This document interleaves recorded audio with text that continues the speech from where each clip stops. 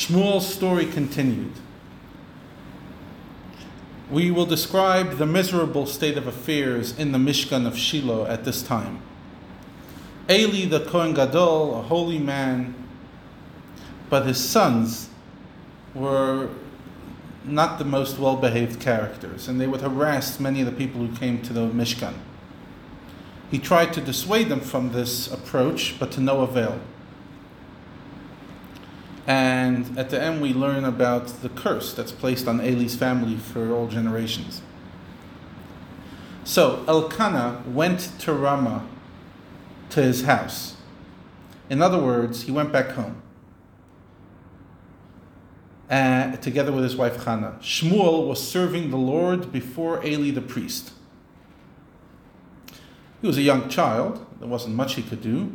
But whatever tasks he was able to do, he did. The sons of Eli were wicked men. They didn't know Hashem. They had no wish to know Him. They loved the power. This was the practice of the Kohanim, Eli's sons, with the people. When any man would present a peace offering, which was divided into 3 parts, some of it was for the altar, some for the Kohanim, and the rest for the owners, the lad of the priest would come while the flesh was cooking with a 3-pronged fork in his hand. He would thrust it into the pan.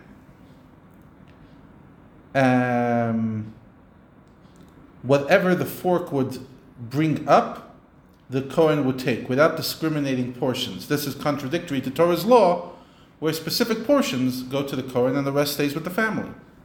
So they would do to anybody who came to Shiloh. Furthermore, even before the fat was burned on the altar, the Kohen's lad would come and say to the man presenting the offering, "Give flesh to roast for the Kohen, as he will not have cooked flesh from you, but rather raw."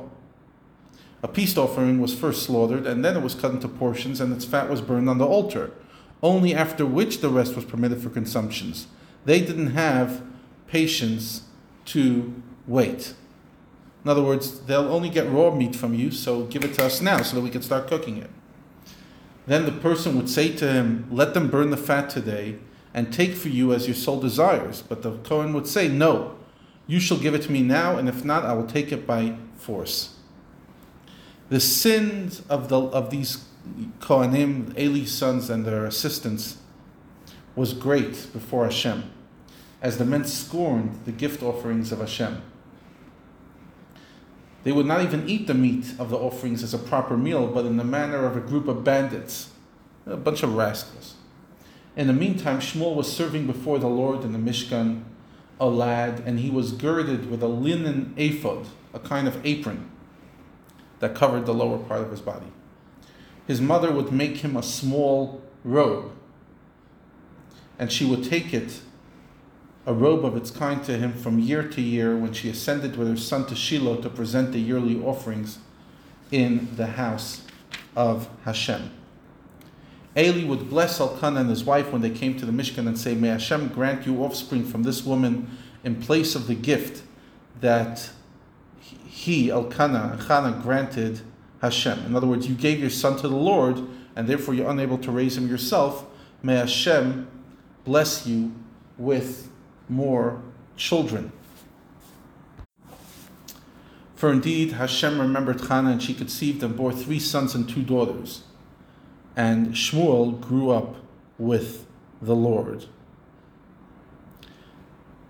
Now, Eli was very old, and he heard everything that his sons were doing to all of Israel. He wasn't present so often in the Mishkan and could not witness everything that was going on, but he heard rumors.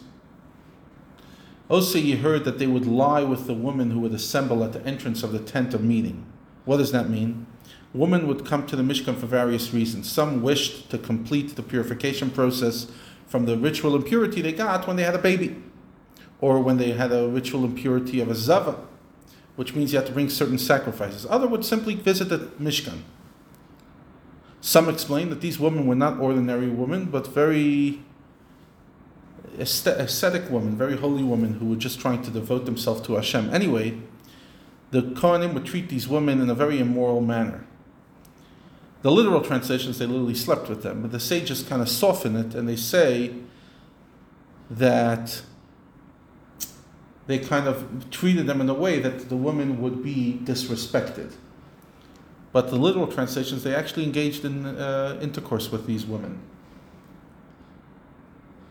Anyway, an atmosphere of general corruption and moral perversion existed in the Mishkan. It was not a pretty time. It was a pretty hectic space. Now, Eli turns to his children and he says to them, "Why do you act in this manner? As I hear your evil actions from these people, do not my sons act in this manner, as the report that I hear from the people is not good. People are not saying very good things about you."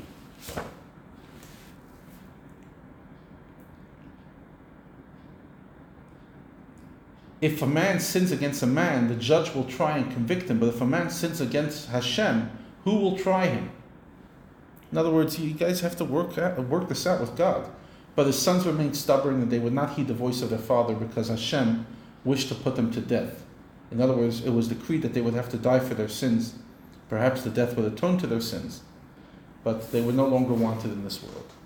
In contrast to them, Shmuel was steadily growing and improving towards Hashem and towards people. A prophet came to Eli and said to him, "So said the Lord, did I not appear to your father's house when they were in Egypt under the house of Pharaoh?